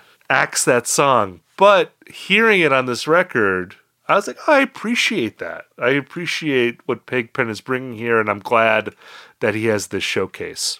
By the way, if we hadn't called it 36 from the Vault, we should have gone with Two Souls in Communion for our podcast name. 36 Souls in Communion. Totally agree. I mean, this is, like I said, Pigpen is like the MVP of this volume for me. You were talking about how it makes you happy to hear all these songs. Mr. Charlie, one thing I love about Mr. Charlie is that it hits that zone. I think Jerry loved being a backup singer. Like, he loved being like the other two ladies in the Supremes, like being the response in a call and response, right? So Mr. Charlie is a great call and response song where I think it's Jerry and Phil answering the chuga chugas and the all the nonsense lyrics. They love it. They're having a ball. And it's just like Pigpen, like, you know, he's like singing the song about like a badass. You know? Exactly. It's like fits right in with his character. Yeah. It's like a tough guy song, and it's like, oh yeah, this is great. And this is where you feel like this era of the Dead, like what's so great about it is that you have these characters that come into the scene where they can just have like a great scene. It's like an old movie, like where you just have a great supporting actor. They can just do their supporting actor thing in one scene and kill it and then take a step back, and like it's like the perfect dosage of that element. And there's something that changes too with like putting Pigpen in the rotation. We've talked about the Jerry Bob alternating songs thing and how sometimes that can make for like a real sort of herky-jerk flow in some sets where you get like a moving Jerry ballad and then you get, you know, El Paso or Mexicali Blues or something. There's something about Pigpen slipping in there that smooths it out for me. And it doesn't seem like it should work because it seems like he's more on like the Bob side of being sort of like the macho dude. But with the three of them alternating, it really like gives an interesting dynamic that I think makes these shows like ride a little more smoothly for me. I wanted to ask you, so at the time of this recording, you have just published an omnibus about the greatest rock, well, all, not just rock, music lead singers of all time. And you came up with basically like a whole taxonomy for different types of lead singers. Now, you punted on the Dead. You ruled out all bands where there are multiple lead singers. Yes. But I want to know, if you just had to rank the lead singers in the Dead, what would your ranking be? Well, I mean, that's really hard because, okay, well, obviously Jerry is number one. Mm-hmm. Are we counting Donna as a lead singer? I guess she's not really a lead singer. No, I wouldn't. No. I guess because Sunrise is the only song, I believe, that she sang lead on in The Grateful Dead. I don't know how you feel. I feel like it would unfold fairly predictably because you have Jerry number one. I don't think there's any question about that. Yeah. Number two, it's probably Bob. Although I'm a little tempted to say Brent. Yeah. I feel like if I'm going to be like interesting, I would say Brent number two. Mm-hmm. Then I would say Bob. And then I guess I'll say Pigpen. But it's tough because this is where the whole ranking thing gets revealed as a sham. Because it really is about what do you want from a lead singer, and like what do they bring to the table? Like Jerry has the most, you know, soulful, beautiful, like that's the voice you just want to hear. It's like it's the voice you need to hear. So he's like a natural number one. Bob, I feel like in a way had to take over the Pigpen role after Pigpen died, because I think Bob is like not naturally a singer, you know, in the same way that Jerry is. I think Jerry just has like a really good voice. There's something about Jerry that's like very easy about the way he sings. Right. Whereas like Bob, I feel like it's he gets by on his energy and his spirit and his phrasing, but it's not necessarily his voice. So I don't know. I just feel like all those singers, they bring something else different to the table where it's hard to put them in a different kind of order. I feel like in a way Brent, Pigpen, and Bob are kind of working in the same area, if that makes sense. Yeah. As sort of the Jerry foil. Yeah, they're the Jerry foil. They're like the showman. Mm-hmm. They're like the soulful. Like they're the bluesy person. But I mean, Bob, you have to give the respect for just because he's the other thread here along with Jerry. Yeah. So I don't know. Does that make sense? Am I punting here? Am I copping out? I don't think so. No, I think that's kind of what I expected. I think I would put Pigpen a little ahead. It's tough to tell. And what I liked about your system for grading lead singers was that it was not just vocal prowess, right? It wasn't just musical ability, right? Vocal ability. There's also charisma, and the fact that some singers are like the wild man and some singers are like the, I forget what you call. What would you call for like Michael Stipe and like the more sensitive lead singer? Well, there's like the personal lead singer. There's like like the suave lead singer, like a Brian Ferry or like a Morrissey or something, or Simon Le Bon from Duran Duran or whatever. Right, exactly. So Pigpen, we've said this before. I feel like maybe a long time ago, but I feel like we cannot judge Pigpen on tape alone. Like Pigpen is the one that doesn't translate to sitting in our house 50 years later, listening to a tape of the Dead. Like, if you were at a Dead show, I feel like it must have been so exciting for Pigpen to come out because it was just like party time. You had Bob Pollard surprisingly low on your rankings, but I feel like Pigpen had a little bit of like Bob Pollard energy to him, where it was just like, here is the party. Like, the club is open. Pigpen is here. Everybody throw down.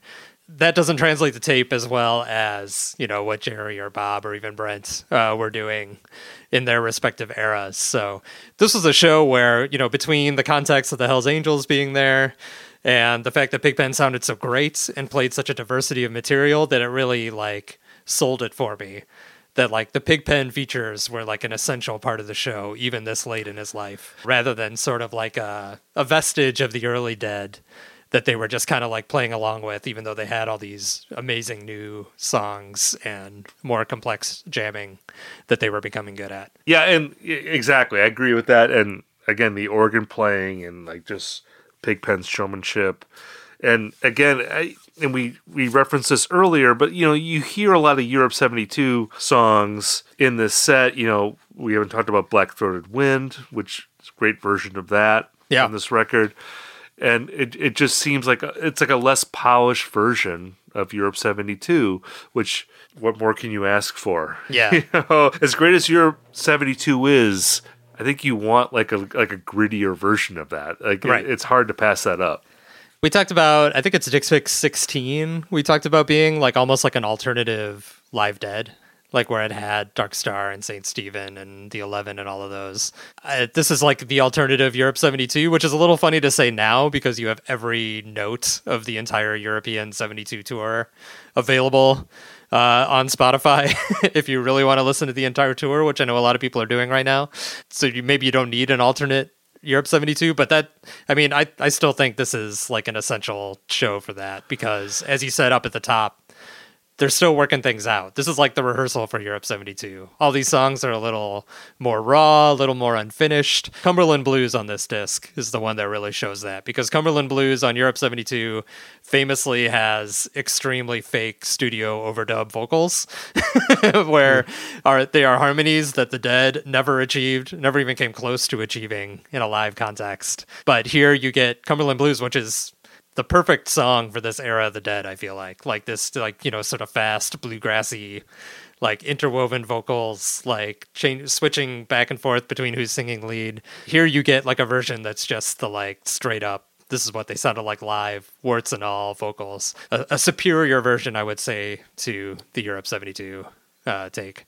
Yeah, and they're not in Europe. They're not in an unfamiliar place. They're in New York, one of their strongholds, and they're playing in front of a bunch of, like chain swinging madmen, which was like their ideal audience. Right. So it's like a little more comfortable. It's a little more down home and loose, and you get that vibe. That's what's great about it.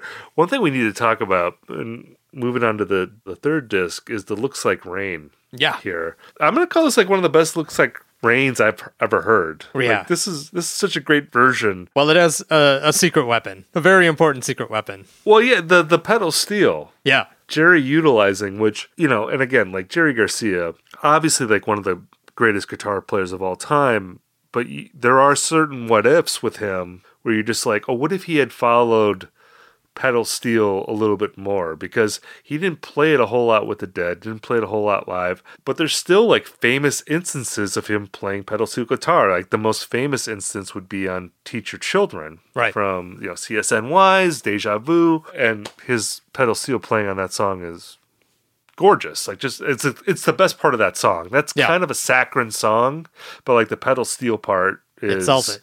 Yeah. It sells the song. I also want to shout out 2 other instances of Jerry playing pedal steel in the CSNY camp. Also plays amazing pedal steel. This might be the greatest Jerry Garcia pedal steel performance of all time on the David Crosby song Laughing. Right. Just mind-blowing playing on that song. He also plays really good pedal steel on the song Southbound Train, which is on the Crosby and Nash record, which came out in 1972, which is roughly around the time of these shows. And his playing on that song in particular reminds me of his playing on This Looks Like Rain. Right. Where it's not as psychedelic as it is on Laughing, but it's still really eloquent, really beautiful, and it just makes you feel like, why didn't he do this more often? I know. I mean, it just must be an incredibly difficult instrument to play, I think. If he's struggling, he's struggling beautifully. Yeah. Song, man. I just think, like Jerry,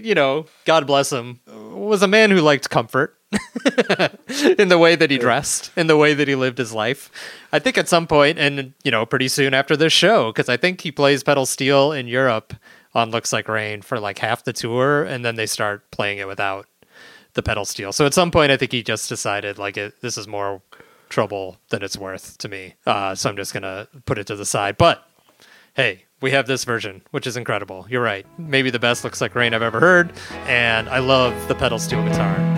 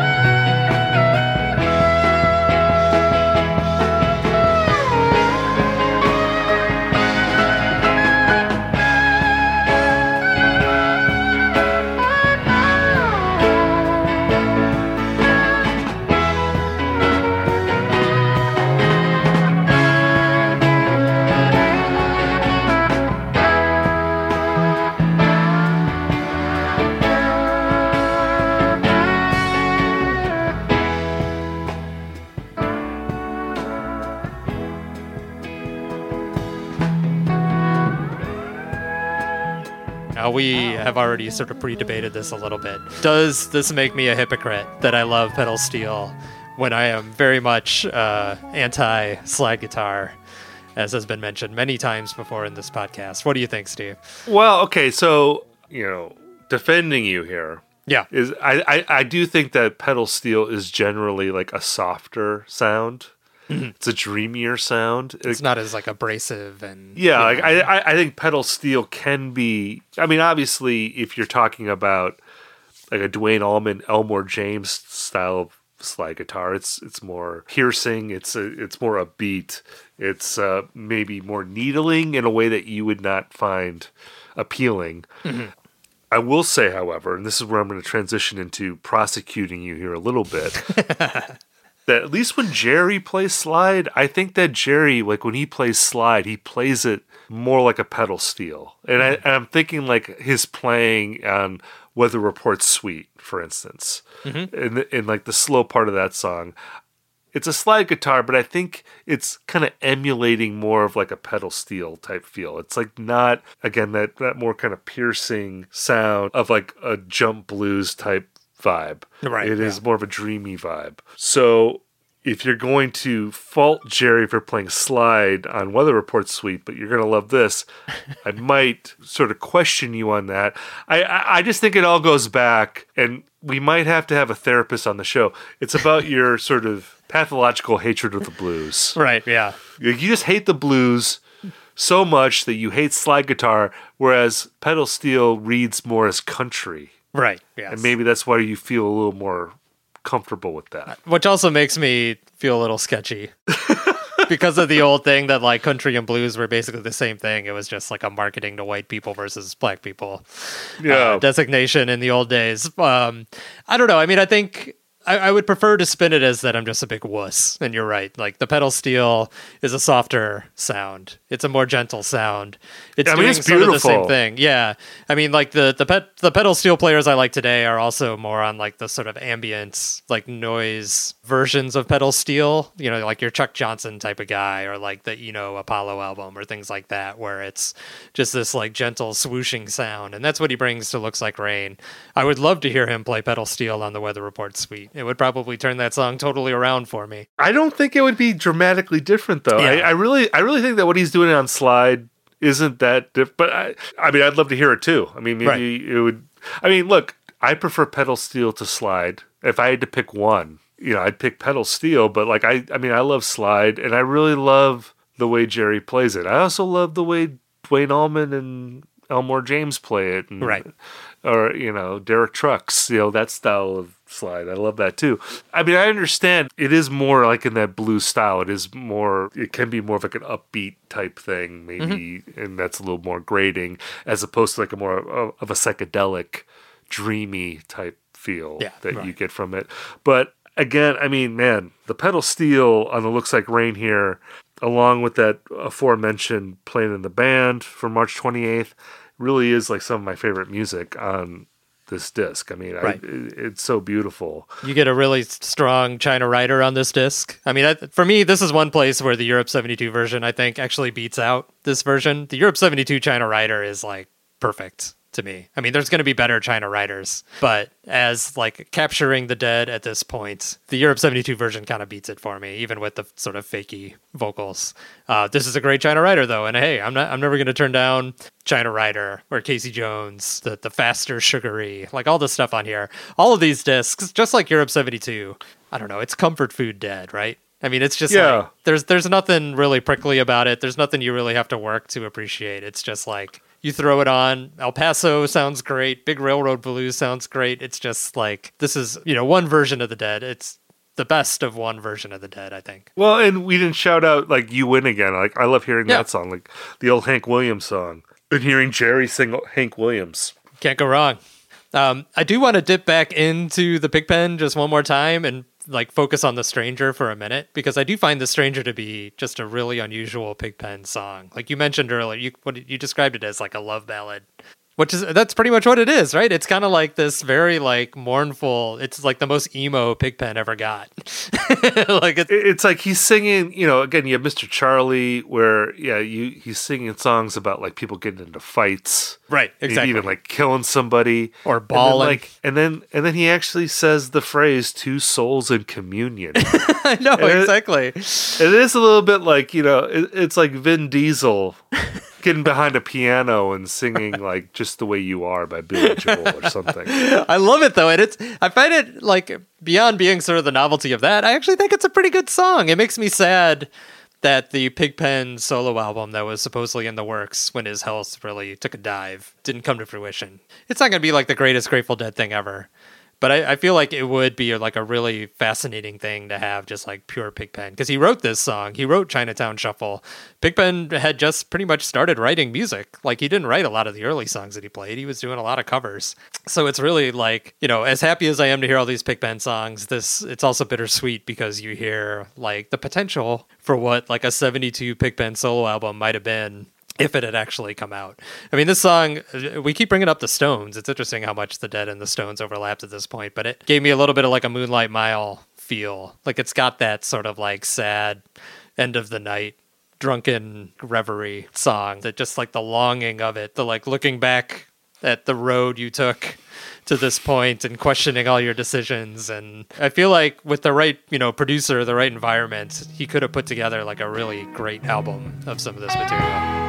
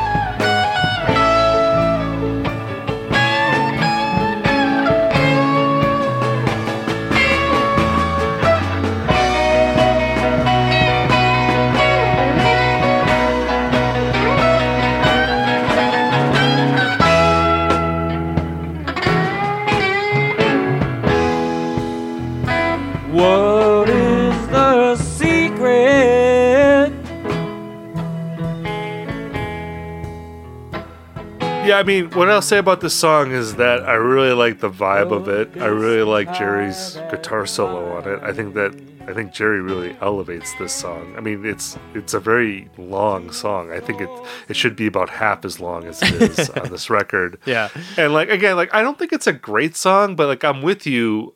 I wish that this had been a record. And I like the idea of Pigpen going in. Like I like the idea of this song. I don't think that like this is a song that I'd want to hear on every Grateful Dead record, like or on every Dick's Picks. Mm-hmm. You know, like I think I'd get sick of it very quickly. But I'm very glad that it's on this record. I like the idea of Pigpen exploring his sensitive side the way he did on this song. So I'll just say that I think it's like an okay song that I happen to really like. Yeah. You know. So, I mean, really, you can compile your own Pigpen record. I mean, really, like, would a recording of Pigpen in the studio doing this song be any better than, like, this performance? Probably not. That's what I mean. Like, it would have to be with the right production, right? So, if you got, like, a Sticky Fingers feel to it. I don't think you top this performance. I think, like, this is probably the best version of this that you're gonna get, especially with that Jerry guitar solo. And maybe you just would lop off some of the verses in the back half. I think you could end the song because I think the Jerry guitar solo comes like about in the middle. Yeah, you could cut the song fairly soon after Fade that. it I think there. it would probably work. You know, we've said like a lot of nice things about Dick's Picks 30 so far. If I can make a criticism. Right. And we're going into the last disc here. I feel like I've been a big Other One booster recently to the point where, you know, we've had some situations where there's been like a disc with a Dark Star jam and a disc with like an Other One jam. I think this was in Dick's Picks 29, or was it 28? 28. It was 28. And I was like leaning towards the Other One jam. Like I've been really loving like the sledgehammer, just up-tempo, kick-ass Other One jams lately. This Other One jam left me a little flat. I think that's like maybe the only moment on this record that falls flat for me. I don't think this Other One really worked for me. I think like it gets into the middle part and it meanders in a way that I don't find all that interesting. So as much as I love this Dick's Picks, if I had to pick a disappointing moment, it would be the Other One. It didn't deliver for me in a way that I expect the Other One to hit home. Right. It's carrying a big load here, too, because it's really like the only deep jam in this entire set. I mean, the Playing and the bands have some really good improv, but they're tight for the Dead. Yeah, as right? far as going like for 20 minutes or something. Like, yeah, you're not getting anything really deep. This is a 28-minute version of the Other One, so it's like it's the heaviest jam by far in this set. I agree with you. I'm not gonna push back on this. I think this Other One never fully congeals. And it made me wonder, you know, we talked a little bit about how in some ways this version of the Dead is still pretty new. Because Keith had only joined, you know, in the fall. They didn't play a lot of shows in early 72. It's only been a year since Mickey left the band, so we're still in the early days of, like, Billy solo drumming. You've got this Pigpen Keith dynamic that maybe hasn't fully worked itself out. Yeah, I find it kind of unsatisfying. I think it's searching for something that it never quite finds. It goes into some really deep space twice, and doesn't really ever gather itself into, like, a theme that is memorable in any way. It's one of those jams that just kind of like slides over me. There's a few glimmers where I'm like, oh, they're going somewhere interesting, and then they go into a different direction, and it loses me a little bit. So yeah, I don't know. I'm with you. I feel like it's a nice place to spend a half hour, but with all the great Other Ones we've heard, I'm not sure this is in the top tier. I kind of want to say that, like, I think this might be my most like cancelable opinion in this entire show, is that the Europe 72 era of the Dead, I don't really like them as like a jam band in this era. When you get to like late 72, that's been such a revelation for me in Dick's Picks, that late 72 really is, they're really coming together for some great Dark Stars and Other Ones. But, you know, I've always felt this way, like, other than The Morning Dew, the third LP of Europe 72 is like my least favorite. Like, I'm not that wild about the Truckin' Jam and the Prelude and all that stuff that's on there. The Morning Dew is transcendent, of course, but like the Jam is nothing special to me. Yeah, I don't really think of like Europe 72 era of the Dead as being interesting for the jams. It's like interesting for the songs and the tightness and the, halfway points between the country Dead coming back to like a more electric jazzy Dead. So this kind of like fed into my preconception that there's not a ton of really interesting out there improv in this era that I'm missing out on. Though I should mention there is a Dark Star in this run that is very good, I think on the 23rd. But yeah, this one, I don't know. It didn't really stick. That doesn't strike me as that controversial though, because I feel like Europe 72 to me, like, and that's like if we just look at that as a standalone album, we don't take in the context of other shows or something like Dick's Picks 30. It's about the songwriting, like just like the great songs that they were producing at this time and like how tight they were. And how focused they were, and like how they were like this. It's like the most rock and roll in a way album of the Dead, like where you can put that, again to bring up the Stones. Like if you're gonna like play that and like Exile on Main Street, like to me like that is like their Exile on Main Street type record, where it's just like we're just like a sledgehammer fist rock and roll band. Whereas if you get into like August, September, that era of 72, that's when you get more exploratory, and that's like when we're starting to talk about like some of the greatest Dark Stars ever recorded. You know what I mean? Like I think like this era, it's just like a different flavor of what they're doing, and it's great. Like I love Europe 72 for that reason. But yeah, like on this Dick's Picks, like there's not like a ton of jamming, really. Yeah. Like that's not what's great about this. It is more of, and we keep talking about the Hells Angels vibe. It's like a rock and roll vibe. Early 70s sleazy rock and roll vibe. Yeah. And that's what's so cool about it, and that's what we love about it. But yeah, you're not getting like a ton of exploration on this record. Absolutely, yeah. And it's not like safe either. But yeah, it's just like it's a more direct Grateful Dead. And some people, maybe that doesn't work, but like I said earlier, it's like comfort food. It's something you can throw on and it's always going to be satisfying. We're kind of wrapping up, but I do want to give a little credit to the Not Fade Away Going Down the Road Feeling Bad, because I thought it was an excellent version. Yeah, I was going to say, like, it was for me too. And like, as the other one was like a little disappointing, but like, I love the Not Fade Away Going Down the Road, Not Fade Away. And again, I mean, maybe it's the Bo Diddley. Yeah, it brings it full circle from the Bo Diddley set. And again, it's like they're playing Buddy Holly, but it's Buddy Holly doing Bo Diddley, and now it's the Grateful Dead doing Buddy Holly doing Bo Diddley. But it's also, I don't know, like it does feel like, I feel like this jam, like this is obviously a very, this is like one of the standard set pieces for the Grateful Dead, especially as they, as a set closer. I mean, we just said that like this era is maybe not as exploratory as other eras of Grateful Dead, but this felt like a little more exploratory maybe to me than like a lot of versions of this set piece that we've heard. Yeah, it really reminded me of like the China Rider in between part, the transition between China and Rider. And I think even Bob is playing the China Cat lick a few times in this jam, intentionally or accidentally. But it just had, like, I think sometimes Not Fade Away, Going Down the Road Feeling Bad, Not Fade Away feels a little like automatic, like they're just charging through it. This is like the routine and we go through this. But it had more of like a graceful transition in and out of the songs this time, I thought, and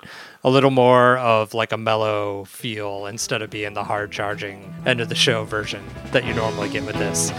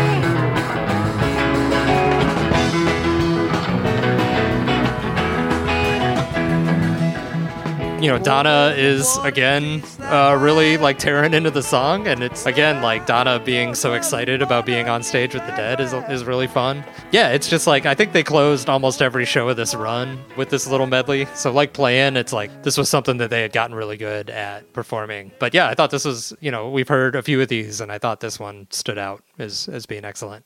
Do we want to say anything about Sidewalks of New York? Well, it's just like the last like random thing they threw in here. Sidewalks of New York is a 19th century waltz. I had to look this up. I didn't know Sidewalks of New York. But it's been recorded by Mel Torme and Duke Ellington and all these people.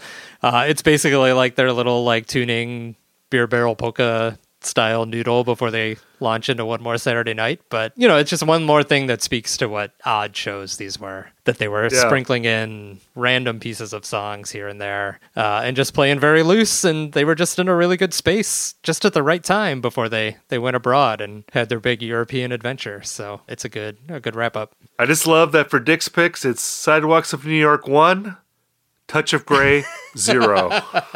And Beer Barrel Polka 3, I think we said. Yeah. And Goose Egg for Touch of Grey. So looking ahead, we have Dick's Picks 31 coming up here. And, this is another 4-banger, right? I think. We're just doing straight multi-bangers here coming up ahead. But I'm pretty excited about this. This is August 4th and 5th, 1974. And there's also August 6th of 74. Yeah, Jersey City. So 2 shows in Philly and then 1 show in Jersey City. We're getting 4 discs of like 1974 Grateful Dead coming at us. The thick of the wall of sound era. Yeah. Cannot complain. They're about to retire at this point, but they're still smoking hot. Or semi-retire, I should say. Yeah. They're about to go on hiatus in the middle of the decade, but, just killing it, at the peak of their powers. I mean, we are both 73, 74 diehards, so this is going to be a treat for us, I think. Yep, looking forward to it. We'll keep on moving through this all killer, no filler season. I feel like we need a break. We need that 82 Alpine show just to like cool off a little. Well, or it could be our curveball. Could be the could be the breather. We'll see what happens. I don't think we've decided. We haven't decided on a curveball yet. We're still deliberating on that. We're leaving it hanging. Yeah, we'll see what happens. Well, thank you all for listening to this episode. We'll be back with more 36 from the vault.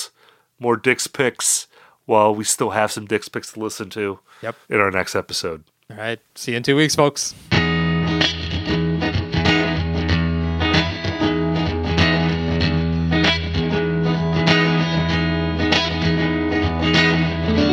"36 from the Vault" is hosted by me, Stephen Hyden, and Rob Mitchum, and produced by Osiris Media. It is edited and produced by Brian Brinkman. All music is composed by Amar Sastry, unless otherwise noted. Logo design is by Liz B. Art Design. The executive producer of 36 from the Vault is RJB.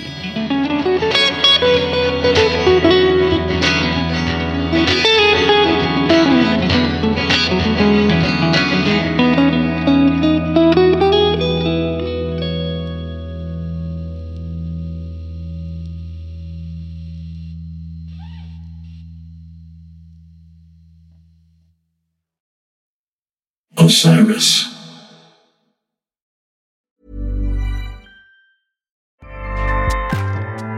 Acast powers the world's best podcasts. Here's a show that we recommend. Hey friends, I'm Sharon McMahon, longtime government and law teacher, and on my podcast, Here's Where It Gets Interesting. I dive deeply into the stories you haven't heard about America's greatest thinkers and figureheads. I also interview many of today's leading cultural experts like Adam Grant, Ken Burns, and Patrick Radden Keefe, who share their insights, challenge us to think in new and innovative ways. So follow Here's Where It Gets Interesting on Apple Podcasts, Amazon Music, Spotify, or wherever you listen to your podcasts. Acast helps creators launch, grow, and monetize their podcasts everywhere. Acast.com. What's up, everyone? It's Joe, and I'm the host of That's Awesome with Joe, a podcast on the newly formed Sound Talent Media Podcast Network. I talk with tons of your favorite artists, managers, touring personnel, and more. Most of the time we talk about music, but lots of the time we end up talking about something completely unrelated. We laugh a lot. We do a lot of really stupid things, but also some things that are really informative and interesting. Basically, it's a podcast that I think you should listen to. Obviously, I'm biased because it's my podcast, but I think I might be into it if I wasn't the host. Check it out at soundtalentmedia.com. What's up, everyone? This is Jay Reason, and I want to let you all know that Diablo Zen Podcast is now part of the Sound Talent Media family. Listen in as me and the one and only Danny Diablo, aka Lord Ezak, interview artists from the hardcore, punk, metal, hip-hop scenes and beyond. We have conversations with guests like actor Peter Green, DJ Muggs from Cypress Hill, LA street photographer Estevan Oriol, Jimmy G from New York City's legendary Murphy's Law, and pro wrestler Vampiro, to name a few. If you're a fan of good discussions and lots of laughs, tune in and join the fun.